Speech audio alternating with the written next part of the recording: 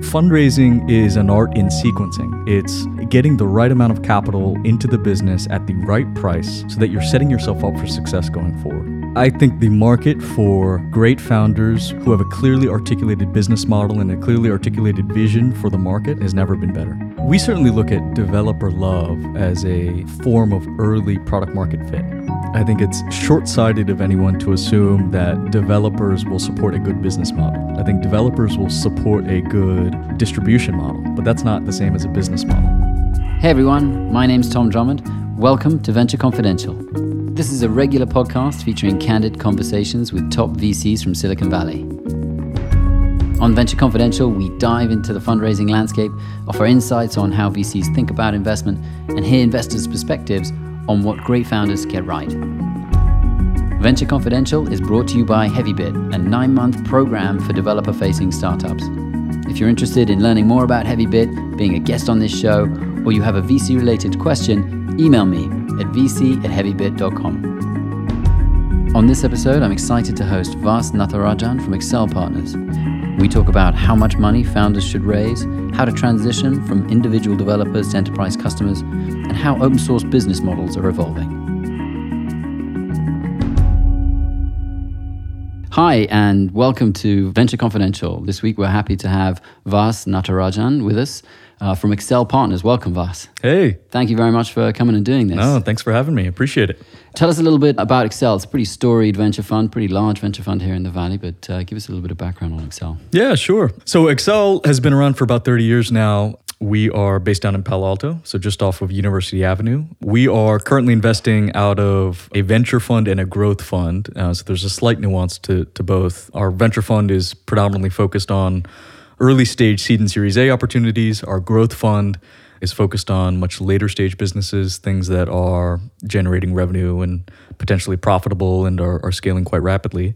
But the sectors that we focus on tend to be the same for both funds. So application software, infrastructure and IT, a lot of developer services, open source oriented business models, and then traditional large consumer categories like social media. We were an early investor in Facebook back in 2005.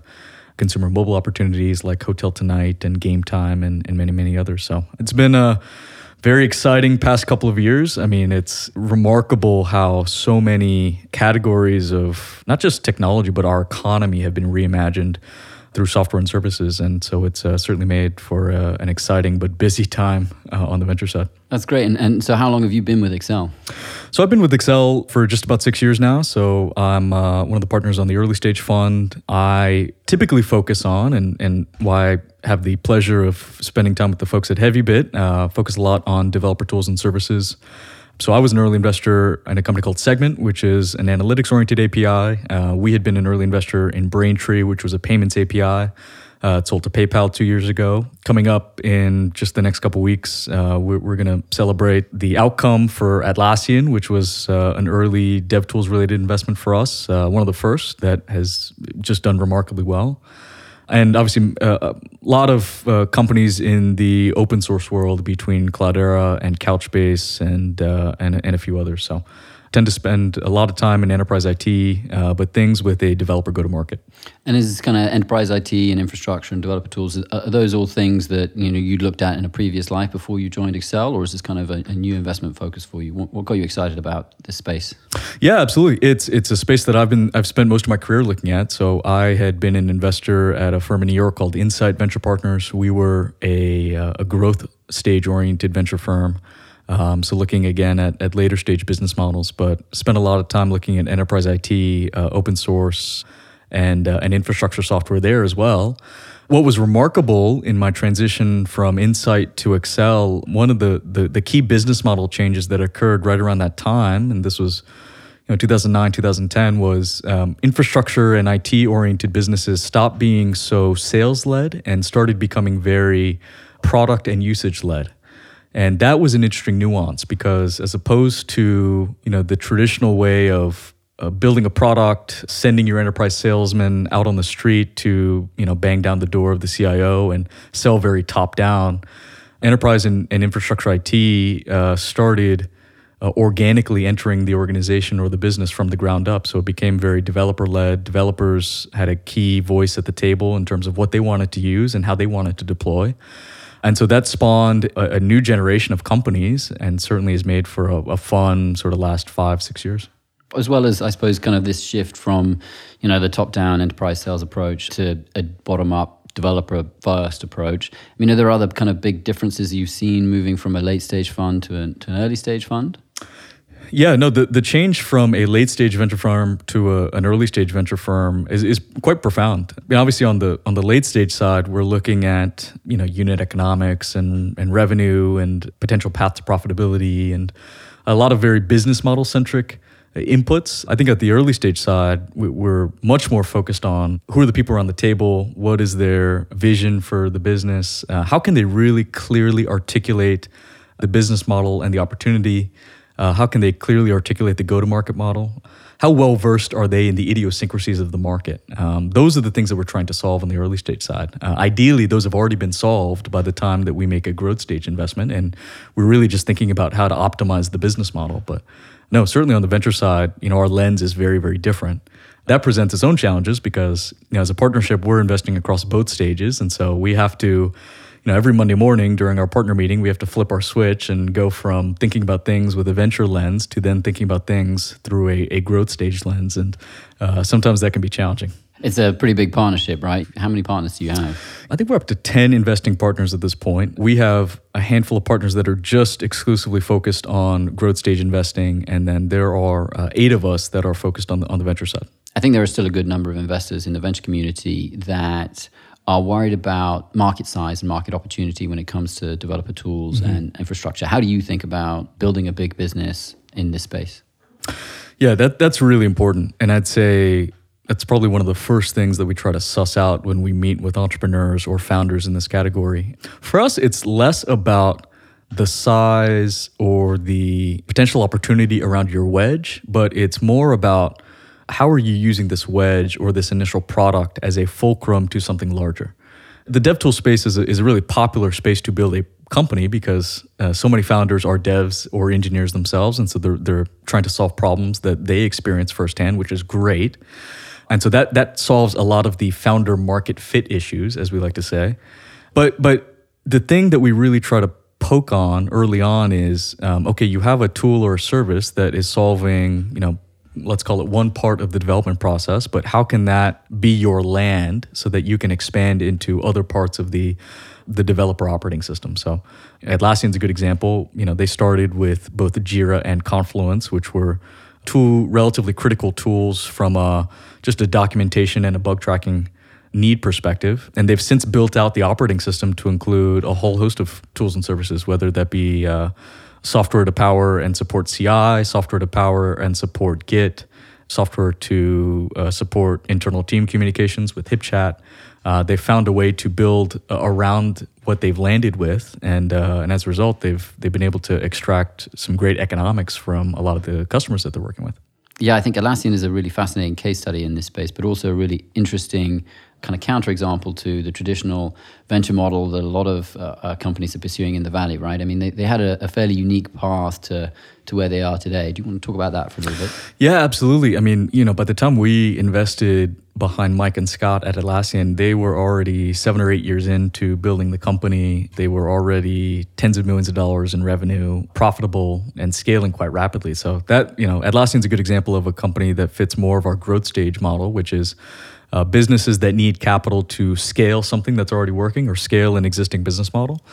But what was so amazing about Mike and Scott and what they were doing, I mean, again, back to this notion of being very product and usage led, Atlassian had no salespeople early on, and they still don't have any salespeople. They were very focused on making sure that the product was easy to download, easy to run and install, quick and simple to provision additional accounts, and you could contract or pay for the product entirely over the web without ever having to talk to someone at the company. Mike will always tell the funny anecdote of, early on they would get these faxes from some large companies. I think the example was American Airlines or Boeing or someone. and they had no idea what to do with it. It was a large purchase order. It was a traditional procurement process that American Airlines was used to going through, and because they hadn't bought from a company who had this kind of philosophy, they were just so used to dealing with salespeople who wanted, large check up front. And Atlassian guys, to their credit, they said, no, we're not going to accept this. We don't want this. Not only can we not accept this, but, there are all sorts of terms and SLA requirements that you're asking for as part of this. And that's not how we support our customers. We are a download to try type business model. It's going to transact entirely over the web, and we want our product to speak for itself. We don't want a salesman to have to speak for the product. So, very, very unique model, but I think it's been a nice model for others to potentially follow. Yeah, do you think more entrepreneurs should pursue that? Early stage revenue without investment. Trying to sell early or sell the product early without going out and raising a lot of venture money. Yeah, I think it's a terrific model to follow. For one, I think it's a great way to validate a lot of your assumptions ahead of time. It certainly gives you significant leverage over your conversations with folks on the venture side as you're going out and raising a seed round or a Series A. It's always very, very helpful to come to the table with a set of customers that have validated your use case, that have validated the commercial opportunity behind the product.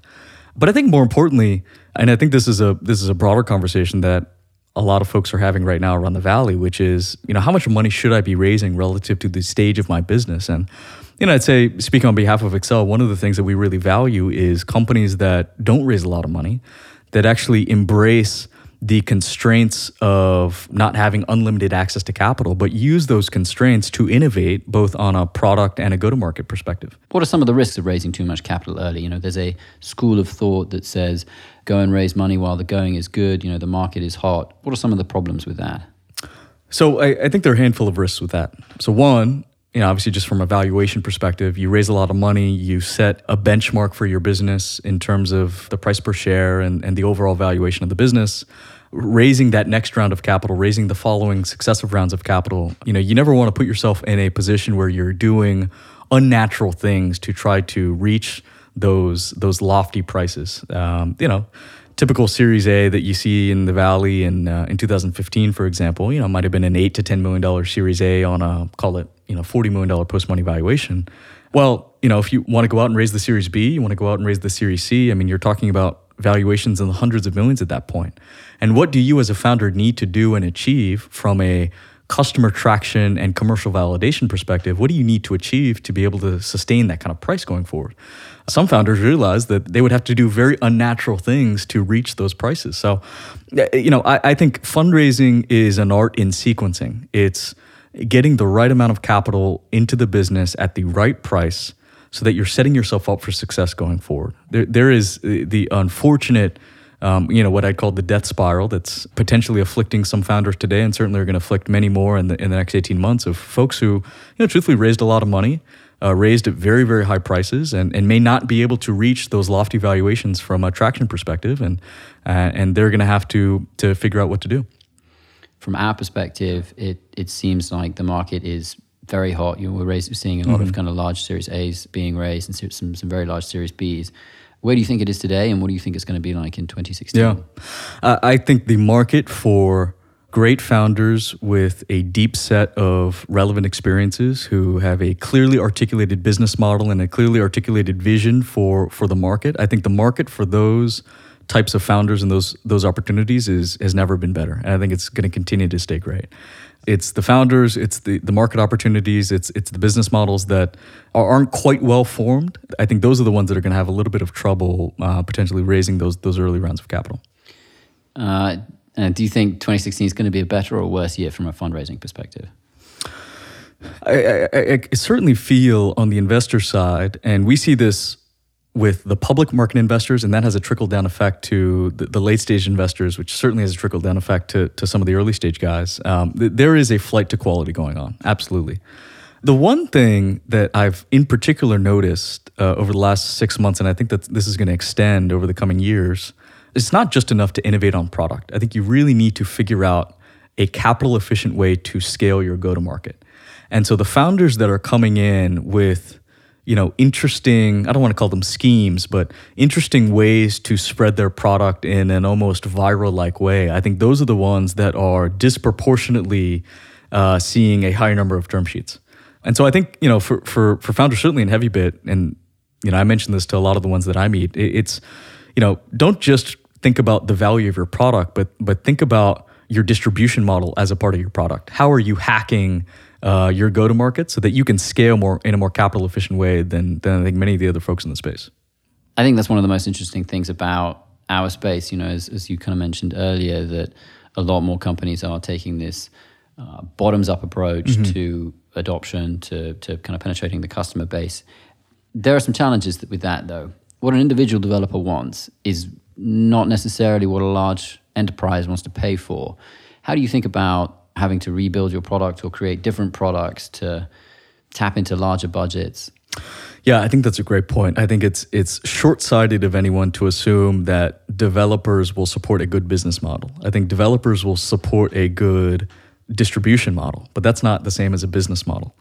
And so I think a lot of the businesses that we find that are doing the best on that front are able to use that initial developer go-to-market as a fulcrum into some sort of well-established budget. I'll give you a very good example. We're an early investor in a company called Checkr.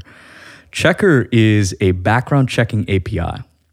And this is probably one of the most esoteric concepts that you'd ever assume. Why would you ever want to put an API in front of a business process like background checking? But what's amazing is you have all of these fast-growing, marketplace businesses, talent marketplaces. Certainly, the on-demand economy has been taking advantage of a service like Checkr. These are companies that are hiring, tens, if not hundreds of thousands of people every month. They need to run this process on a repeatable basis as quickly as they can and get that block of output into existing subsystems. So we need to get that background check output into our HRIS or our ATS or whatever HR operating system that they're leveraging. Checkr has put an API in front of this business process, and as a result, we're able to land with engineers who are feeling this pain. They have product people, marketing people, operations people internally that are leaning on these engineers and saying, hey, we need to figure this problem out, and can you help us hook up all of our subsystems so that we can scale appropriately? The engineers are saying, well, as opposed to building you something ad hoc internally, let me just go leverage this API. I'll hook it up for you. I'll get the the JSON object out of Checkr and into the HRIS or the ATS, and you deal with it after the fact. So what's great is, we've landed with the developer. It's made the initial sale and integration process incredibly easy. But from that point, we're transitioning our relationship to a real key budget gatekeeper. So we're talking to the head of product. We're talking to the head of talent and recruiting. Those are folks who have meaningful budget, and they want to leverage that to pay for a service like Checkr because we're critical to how they're going to scale. So, yeah, I think the initial point is a very important one, which is developers are a great distribution model, but you need to understand how to transition that relationship to the budget gatekeeper very, very early on and figure out how you're solving a business unit problem. When you're looking at developer-focused companies, what's more important to you? Developer love, developer retention, or people who've demonstrated that they can extract revenue out of those customers? We certainly look at developer love as a form of early product market fit. It's a great way to get validation over the service. Developers are some of the most choosy and particular buyers that are out there. They're not going to use a service that isn't elegantly constructed and well engineered and whose documentation that they can't readily understand and digest. So developers are a very hard end user, but when you see their adoption, it's probably some of the best kind of validation that we can see as investors. More often than not, many of the companies that we intersect, certainly on the early stage side, haven't yet proven out the commercial traction just yet. But what we do look for is, are developers using this service for something that is mission critical? That is the litmus test for us. And so we go out and talk to a lot of customers and we try to understand, okay, maybe you're building a greenfield application. Is this just something in your labs that you're toying around with, you're experimenting with, but may never make it into a production level system? Or is this something that you can meaningfully see replacing a part of your production level application stack? That is the important litmus test for us. So, because once you get into the production level system, there are so many different ways that you can monetize and extract commercial revenue from that end customer, whether it be service and support or training or, just layering on proprietary tools and services. But the wedge into that commercial conversation is being part of a production level system, something that they actually, something that's actually going to be mission critical. That's something that we can suss out, but we'll have to do customer diligence for that. Are there any other heuristics that you use as investors to assess how good an early stage developer focused company is? I mean, you mentioned whether or not they're in production systems, but other things like the size of their developer community or the... Oh, absolutely. No, we have all sorts of hacky ways of trying to understand the organic energy around an early developer service. So we'll look at things like number of Twitter followers, certainly number of committers on GitHub. That's really important to us. What is the sentiment and the frequency with which the service is being mentioned on things like Stack Overflow and Hacker News? Yeah, no, there are all sorts of... we really try to paint a picture of the organic energy around a service. And so we try to put ourselves in the seat of an end developer, of an end user, and figure out how they would express that sentiment and then go and backfill for some of those answers. You mentioned Checkr earlier, which I think is a really interesting example of business processes being exposed as APIs. Is that, I know you guys put on the API conference not too long ago. Mm-hmm. I mean, is that an interesting theme for you, an interesting trend? It's absolutely an interesting theme. You mentioned it earlier as well. I mean, Gen 1 APIs, we saw so many folks that were building and abstracting away critical application level and infrastructure level functionality and services. That's certainly an important category, and I think we're going to continue to see more and more of those. So that's the Stripes, the Braintrees, the Twilios, the Segments of the world. But I think what we're really interested in is the opportunity to put an API in front of an entire business process. And so you're not only just building the application on top of APIs, you're actually building the company on top of APIs. Checkr is a great example of one where, as a result of leveraging Checkr, a customer like Lyft or DoorDash doesn't need to staff 4 people on their human talent compliance function. Instead that entire, all 4 heads, all 4 full-time equivalents are put behind an API. Companies like Plaid, you mentioned, is a really interesting one called Clearbit, which is doing business intelligence APIs, but they've literally taken over the entire SDR function of a lot of companies. So as opposed to staffing, 5 or 10 sales development representatives to score your leads so that your AEs have something to call into, you can just leverage the data intelligence from a service like Clearbit, and suddenly, your cold callers have their list of companies to call in the morning. So, yeah, we're very excited about some of these business processes starting to sit behind APIs, and there's real meaningful contract value to be extracted there. Again, the alternative for a lot of these companies is to staff entire departments against those functions. And when you think about that, especially in Silicon Valley, that's, in the case of a Checkr, that's 3 or 4 people. In the case of a Clearbit, that's potentially 5 or 10 people. In the case of a SIF Science, which is a fraud detection and analytics API, that's a whole fraud team. You're talking about an alternative of hundreds of thousands of dollars a year. That's meaningful enterprise contract value that you can extract. Certainly, you're not going to be able to charge up to that point, but you can charge some subset of that. That's a real market opportunity. Are there other kind of particular areas in this space or in this market that are interesting for you? I mean, we see a lot of things in microservices and containers and lots of interesting stuff in security at the moment. I mean, what else is kind of top of mind for Accel? Yeah, I think, what's interesting, I've been exploring a lot in the testing and QA space. I think testing and QA is a very manual function that you, as an early stage company, you'll unfortunately have to staff a lot of folks against. And I think there's an opportunity to, in a very elegant way, leverage an API or a ready to integrate service to push out a development build to a QA team, get the results integrated back into your CI system or your DevOps system, and be very iterative and agile that way. So we're looking at APIs that are sitting in front of QA, certainly looking at APIs that are sitting in front of the sales and marketing processes, and I think there are going to be other categories that will fall to the API over time.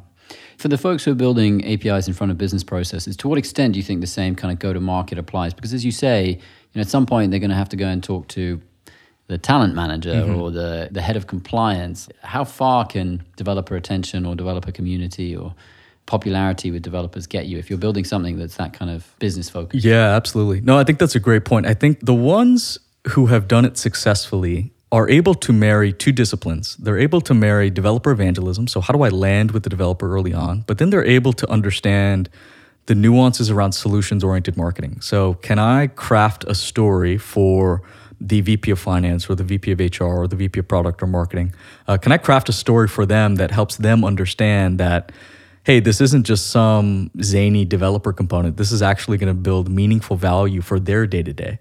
And that sort of solutions marketing, I think, needs to come earlier in a lot of these developer services oriented businesses that are tapping into these budgets. You can't just stop at, great documentation and a very elegant developer site. You got to actually think about the core business user and the leader of that business unit and what it is that they need to hear, and strike up that relationship early. But leverage the fact that you've already landed with his or her developer. Leverage that fact to ignite the conversation, but then own that conversation. I think you raise a great point that you are selling to a different audience. What are the big challenges that founders face transitioning from building and selling products to developers to building and selling products to the enterprise? Yeah, sure. The transition from selling to developers, and I wouldn't even say selling, I'd say evangelizing to developers. The transition from developer evangelism to enterprise sales, I think, is a really challenging one for a lot of companies that we're talking about. The former is predicated on beautiful documentation, an elegant developer-friendly website, a good community of like-minded developers that are leveraging that service, that are pushing the stability of the service forward, open source community, all those sorts of organic kind of grassroots inputs. That's what developers are particularly passionate about. What the enterprise is passionate about, though, is very different. They care about security. They care about SLAs. They care about knowing who to call when the service is down. They care about clear pricing so that they can predict what their usage will be if they scale with the service. It's very different, and the people behind those decisions are very different. And so one thing that we coach our dev tools-oriented businesses to do is one, hire in for those competencies early. It's rare that developers can make those transitions on their own. And so hire in from a marketing perspective, from a sales perspective, get DNA in the business that understands both sides of the coin. There are some phenomenal business-minded sales and marketing folks in the Valley, many of whom I know have spoken here at HeavyBit. Take Nisha at PagerDuty, for example. She understands the mind of the developer, but at the same time, she understands what it's like to market to an enterprise. So get that DNA into the company earlier. And I find that too many founders are potentially delaying that hiring decision till it's too late. In some ways, as you are generating and developing your product market fit, you should already be laying the seeds and the foundations for this enterprise playbook, this enterprise go-to-market playbook. And so get that talent in early. One of the areas that I know you've been spending a lot of time on and we're very interested in is building open source businesses. Yeah. Open source is fantastic for leveraged development and leveraged distribution, but it can be hard to build a big business off the back of it, and particularly a kind of high margin business. You see a lot of service oriented open source businesses. I mean, are there tricks or techniques or things that if you're building an open source company or you're building a company based on open source software that you should be thinking about as a founder? Absolutely. It's a timely question. We recently hosted what we call the Open Conference, for lack of a better name. It was called the Open Conference. And it was literally a day symposium where we brought together over 100 founders in the open source ecosystem to get together and chat about business building best practices. There's so much that's been articulated about SaaS, MRR, ACV, CAC to LTV. I mean, there's this whole lingua franca that emerged around building a SaaS company that has significantly helped SaaS entrepreneurs and just understanding where they are in the business building lifecycle. That same lingua franca needs to exist for open source founders. We're just starting to unpack what it's like to build an open source centric business. And, I think that starts with an understanding that open source is not a business model. It is a development methodology. It is the idea that a project that spawns organically in the wild can benefit from the collective progress of many thousands or hundreds of thousands of developers around the world. So it's a development methodology. Through this one-day symposium, I think one of the things that we at Accel were trying to articulate was, hey, there are very clear, distinct phases in open company construction. And so we laid out what we call the 3 Ps framework, and we're continuing to refine this, but it certainly had a great reception, at least among the crowd. And the 3 Ps we distilled down to projects, products, and profits. And so phase one of your business is very much, just about generating energy around this organic project. It's about community, it's about evangelism, it's about going out and meeting the developers that are contributing to this project. It's about exposing some of the interesting use cases, some of the interesting applications that are being built on top of your project. It's just a very organic phase that's focused on the end user. It's focused on the developers that are part of this community. And the result of this phase one, this project phase, is you want a project that has a global contributor base that is being pulled into all sorts of interesting applications, that has great documentation, that has great support channels and support networks. And more importantly, as a founder, as an entrepreneur, you in some ways want your company to be known as that project's commercial counterpart. So, in the way that Confluent today is the Kafka company. Databricks is the Spark company. Cloudera is in some ways known as the Hadoop company. You want your company's brand associated with that project. But again, phase one, project phase, is meant to be very organic. Phase two, Tom, exactly to your point, you can't build a sustainable business on the margins of services and support. And so you really need to start thinking about how your end users are helping to inform a hardened product roadmap. So you need to be listening to the case studies and the use cases from all the enterprises that are adopting this open project. Understand what are some of the proprietary tools and services that I can build and offer to help my customers be more successful. Again, it's so interesting because there's this inherent tension between exposing and contributing innovation to the open project versus just building something that you're going to commercially sell. It's a very interesting tension that a lot of founders face. Well, do I just contribute this back to the open community, or should I package this up and try to sell it commercially? And in some ways, it feels inauthentic. Capitalism and open source have never been the best of friends, but I think they can be. And so, you take a company like Cloudera, for example. We have many thousands of customers that are using enterprise-grade Hadoop at scale and supporting mission-critical applications. We don't want to get in the way of that. We certainly don't want to hinder that, but we want to support those use cases on a variety of different dimensions, whether that's stability, whether that's analytics, whether that's security. There are all sorts of interesting proprietary products that can be layered around that open core to help a customer be more successful. And then, arguably the last phase, what we articulate is the profits phase, which is, okay, now that you've figured out what your product roadmap is, let's go to market significantly. And so oftentimes that'll mean a concerted enterprise sales effort of folks that are selling into accounts that, have already adopted your product. What's so interesting is in open source, you can't hide behind features and functionality that you're just putting up on a PowerPoint slide. Mm-hmm. That customer knows all of your features and functionality already. There's no hiding. I mean, you are going in there, fully undressed. That's a really interesting nuance for a lot of enterprise salespeople that are joining companies like Cloudera and Couchbase. You can't just sell behind a PowerPoint now. Your product is already fully exposed. The beauty of open source is, you have such an amazing base of customers to harvest. It's not like traditional enterprise sales back in the day when you were calling in through the top, calling into the CIO's office and hoping that they might use your product. And getting into a POC or beta and then converting that later on down the road. No, these are customers that are already using your services. You just need to harvest that base. A lot of investors that we've spoken to say that many of the products that our founders are building are kind of winner-take-all markets. Mm-hmm. Do you agree with that? And do you think open source contributes to that effect or helps kind of broaden and open the playing field? Yeah, no, I think that's a really good question. I think there are two dimensions to that question. One, is it winner take all from a project perspective in terms of the actual open project, and then is it winner take all from a company perspective? On the former, there are absolute network effects that are generated by the fastest growing projects that drive more usage and more contributors, and then more usage and more contributors. So it's very often the case that the open project itself, take a Spark, take a Hadoop, for example, those are winner take all for that particular use case. On the company side, it certainly doesn't have to be the case that it's winner take all. Take the Hadoop space, for example. You have 3 vendors, Hortonworks, MapR, and Cloudera, that all have carved out meaningful market share and are growing quite rapidly. And some might say just from a traction perspective, I think Cloudera is certainly ahead. That's not to say that Cloudera has stolen the entire Hadoop market. And I think if you talk to the Cloudera folks, they really value having two other commercial entities in the space between Hortonworks and Mapr. I mean, to shoulder the burden of supporting a community like Hadoop, it can't just fall to one commercial company. And so having a successful sister company like a Hortonworks has been really important for the health of the project.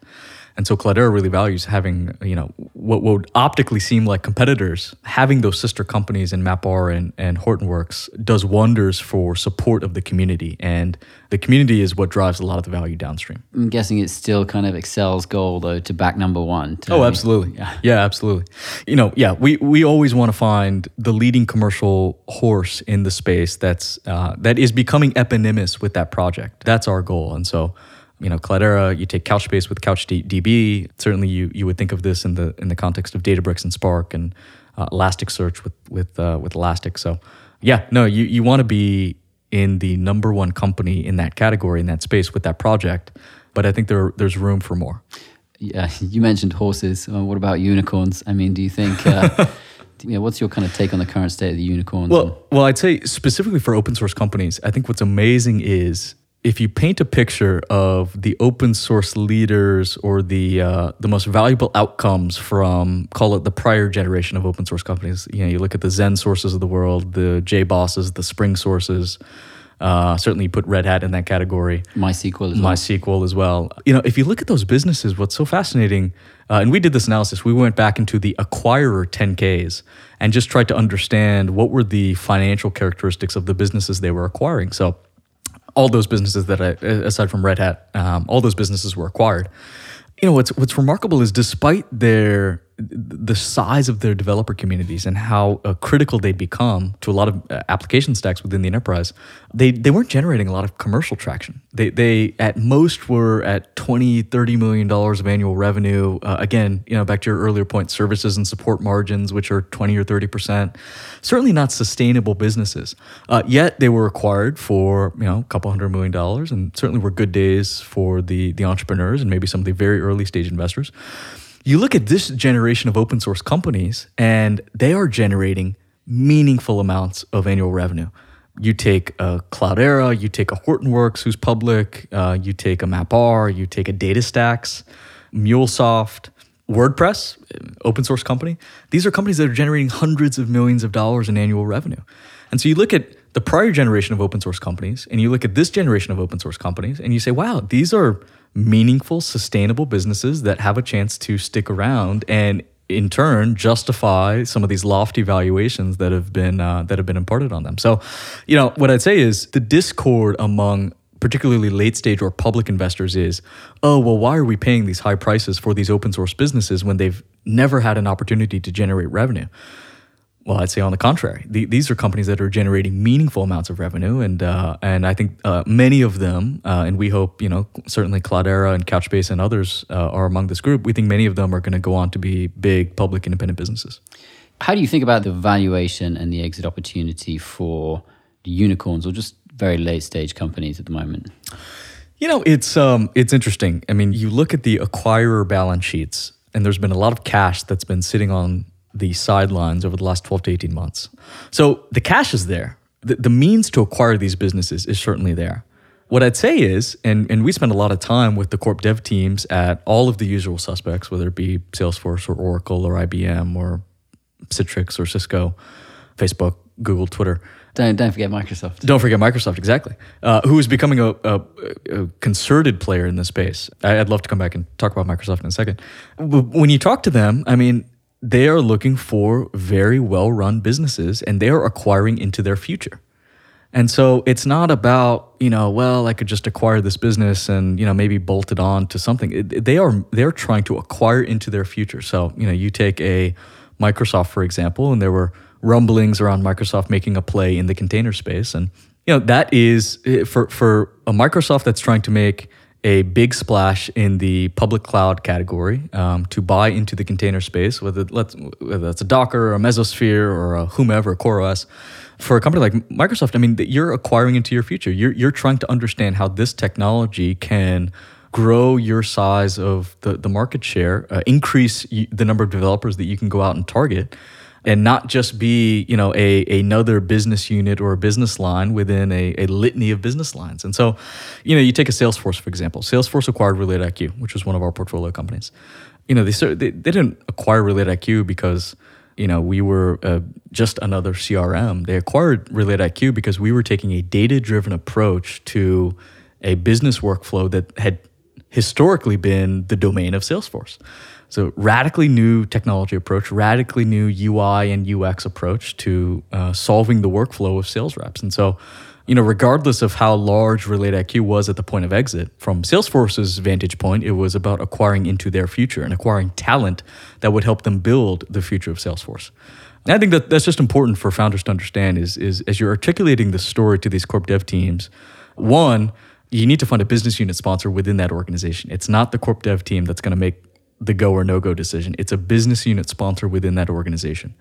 And so articulating to him or her how you can contribute meaningfully to their future business, I think is an important thing to think about.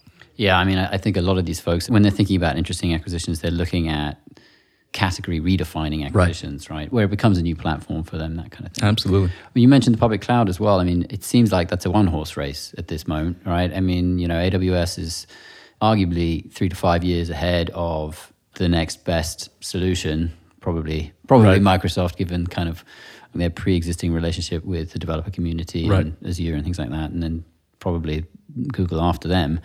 Do you think that has any signs of changing? Do you think it's fascinating? I was reading an article. I think it was a Business Insider piece maybe a couple of weeks ago, and the conclusion I drew from that was, well, one, AWS has built the best developer service. Google is arguably the best cloud operator, but Microsoft has the most potential and opportunity within the enterprise. And it's an interesting frame for the state of the cloud. For all intents and purposes, Google has been a cloud company for the past 10 or 15 years. They, with things like Kubernetes and many of the other projects that they've put out, they've clearly communicated their leadership when it comes to building and scaling a cloud. Now, has that necessarily translated to a beautiful developer service that founders can take advantage of? Not yet. But Google is the best cloud operator. And I think it's going to be very exciting to see that skill set, that know-how that they have internally exposed via a service layer that developers can take advantage of. AWS, I think to your point, yes, 3 to 5 year advantage. They just continue to push the envelope in terms of tools and services that developers can take advantage of. I'm always blown away when I go to reInvent every year. I'm always blown away by the product roadmap that they unveil and the new things that they're putting out to market. I go in with a little bit of trepidation because in some ways sometimes they offer a service that's 90% as good at 10% of the cost of one of our portfolio companies, and so you never quite know what category or company they might be killing, but they're certainly leaps and bounds ahead when it comes to building the best service layer for developers. Now, whether or not they're the best cloud operator, I think that's up for debate. I'd still push that distinction over to Google. Now, you take Microsoft. Microsoft has long, the enterprise has long been the domain of Microsoft.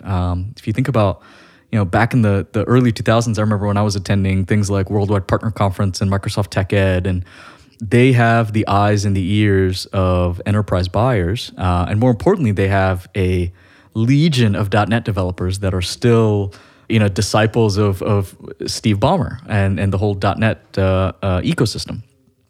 And so what Azure has is they have this massive base of enterprise developers that they can harvest. They have an opportunity to literally peer down into the desktop of these developers. They can push they can put a little button within Visual Basic to say push to Azure.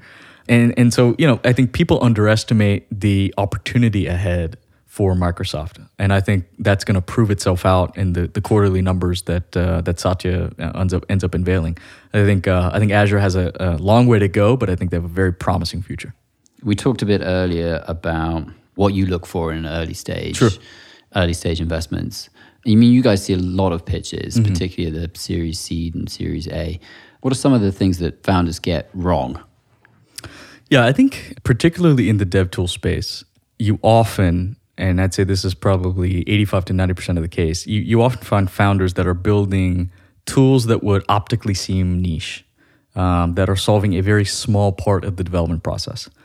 And that is entirely okay. I actually think that's probably going to be the future of most enterprise or IT software businesses is start solving a small problem really, really well.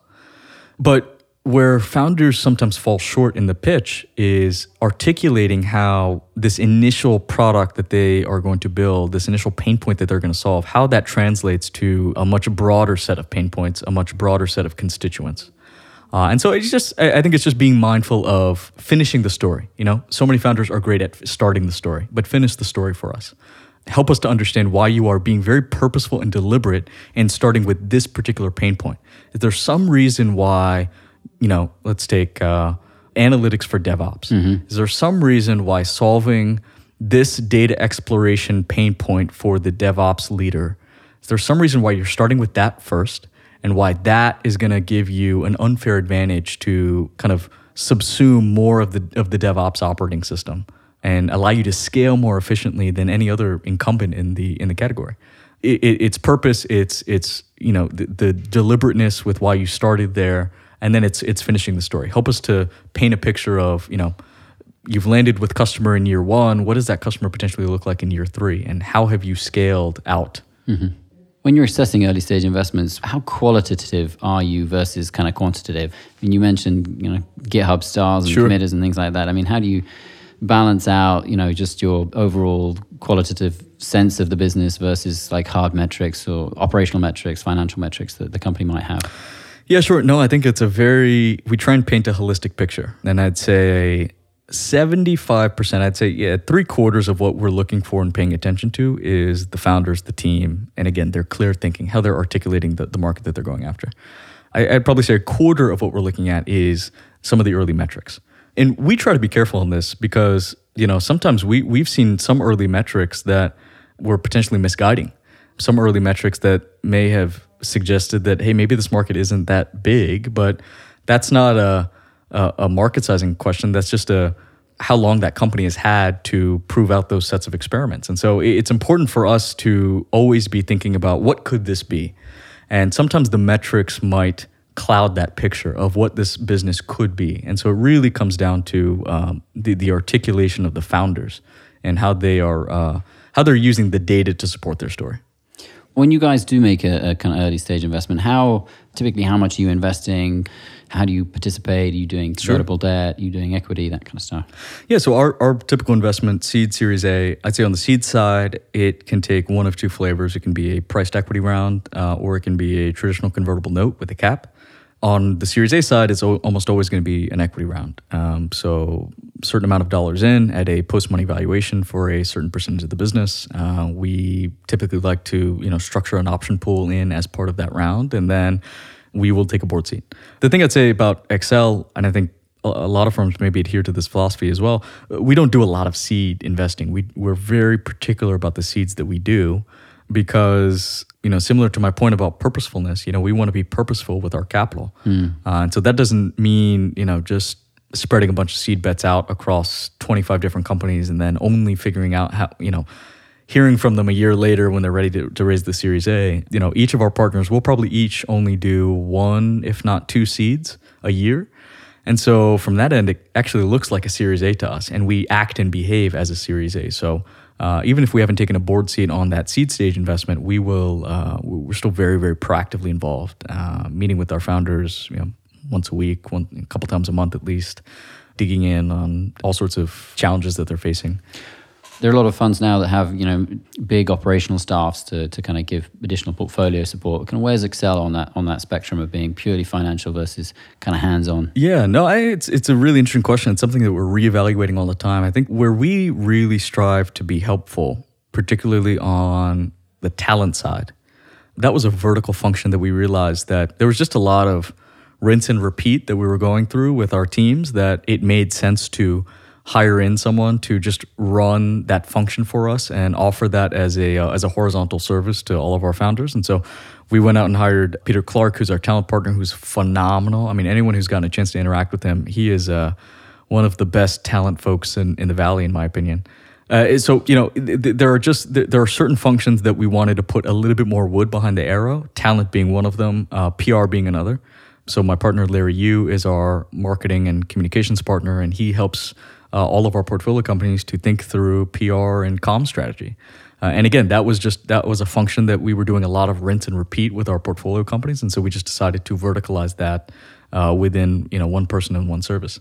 But I'd say beyond that, Tom, to be honest, we try to spend as much time with our founders as we can, and so I'd say besides our marketing and comms partner and our talent partner, we haven't really built out a concerted services platform yet.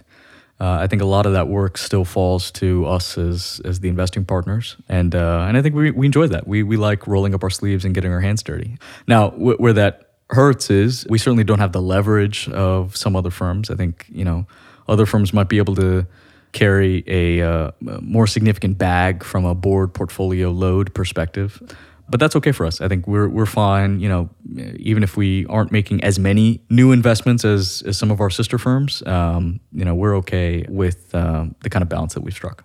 We talked a bit about bottom-up adoption. Mm-hmm. Why is that important from a go-to-market perspective? Yeah, we have seen so many SaaS companies that are enduring the trench warfare of SaaS, and that's investing a lot of money behind your customer acquisition, and then monetizing those users ratably over 18, 24, 36 months. And so there's a significant upfront investment, and then you arguably you get a recurring revenue stream on the back end.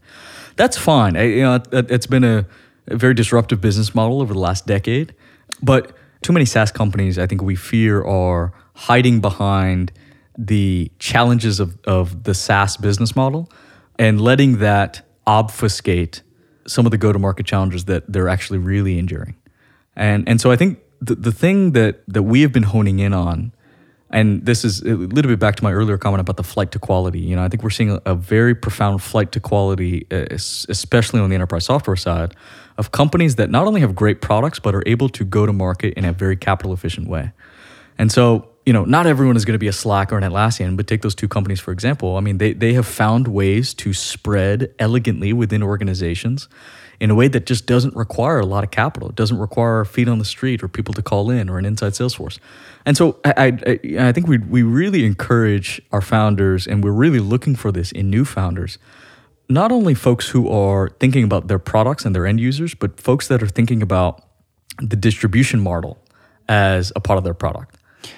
Are there particular metrics or measures that you look at to understand kind of the efficiency of their go-to-market? I mean, do you get hung up on the CAC ratio or the payback period for a customer? I mean, what are the kinds of operating metrics or financial metrics that you think give good indicators of a successful go-to-market? Yeah, absolutely. I mean, I think in particular for developer services-led models, it's being able to show metrics that support the fact that you have this organic grassroots adoption in your business. And so, the first flag that goes up in our minds is when a founder might come in and talk about the developer community and the number of contributors and how grassroots and organic their adoption path has been, but then show us numbers that look a little bit more like a traditional enterprise SaaS company.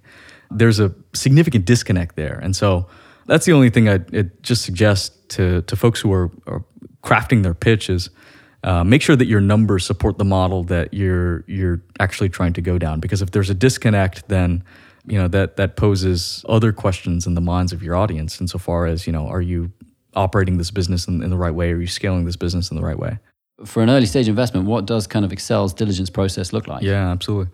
Well, I think that the benefit of this space in particular, DevTools, we can go out and talk to a lot of engineers. We have a lot of engineers in our portfolio that we can talk to that can take your project or your product and bang on it and see what kind of value they get out of it. So that informs a lot of our diligence process, is having our existing engineers maybe use your tool service and then talking to a lot of your existing users. Again, back to the point of, are they getting mission critical functionality out of your tool or service? Do they see a path to scaling on top of your service? Or is this something that, maybe just helps them ignite a project early on, but that they will end up ripping and replacing or building in-house over time? That's a big question of ours. So it's to put it more succinctly, our diligence process is very, very customer-led. At the same time, we love talking to customers that are not using your product. Maybe they're using something else. Maybe they've tried you but didn't want to adopt you. That's very valuable to us. I think so often you can get caught in the trap of the confirmation bias of talking to existing happy customers. We like spending a lot of our time with folks who are not existing customers. Good example for Segment, folks who are building their analytics pipeline in-house. Well, why are you doing that? Have you evaluated a tool like Segment? What were the deficiencies in the product that you found? Our goal at the end of the diligence process is to hand over to you a multi-page document of customer feedback. It's, hey, here's how customers felt about your tool service. Here's how they felt when you were selling to them. Here's how they felt in the interaction process when they engaged you on a forum or were, maybe reached out to your support line. Oh, and hey, by the way, here are a number of customers that aren't using you today and what they would need to see in order to use you. The diligence process for us is very illuminating because it's very customer-centric, but it should be illuminating for our founders as well. And so, I'd encourage and certainly push anyone who spends time with us at Accel, you should get a good amount of feedback. You should learn a lot at the end of that. When you folks are making super early stage investments, how much autonomy and independence do the partners have versus how much is it a kind of partnership-wide decision to do this deal? Yeah, it's a really interesting question. I'd say, so Accel is structured as a flat partnership. We do not have a consensus or a voting model because I think we really value the conviction of the individual and what they see in this market or this space. What I'd say has happened as of late, and I think is going to be our operating model going forward, is we are going to operate in small cells. And that's because the lines between these sectors and categories are blurring more than ever before. And so more often than not, I find myself prosecuting an opportunity alongside 2 or 3 partners, whether that's myself and Andrew Braccia and Rich Wong when we're looking at a design-centric collaboration tool. Maybe it's Jake Flomenberg and Ping and Eric Wolford when they're looking at a next-generation DevOps and analytics service. We need to have more perspectives around the table because these companies are becoming very multidisciplinary. Great. Well, I think that's all we have time for. Vas, thank you very much for joining us. If folks want to get in touch with you, what's the best way to reach you? Yeah, absolutely. Feel free to shoot me an email. I am vas@accel.com. So that's vas@accel.com. And generally try to be pretty responsive. So hopefully we can connect. Great. Thank you very much. Cheers, guys. Thanks. Thanks for listening to this episode of Venture Confidential, brought to you by HeavyBit. To learn more about HeavyBit, visit heavybit.com, and while you're there, check out our library, home to great educational talks from top investors, entrepreneurs, and other industry leaders.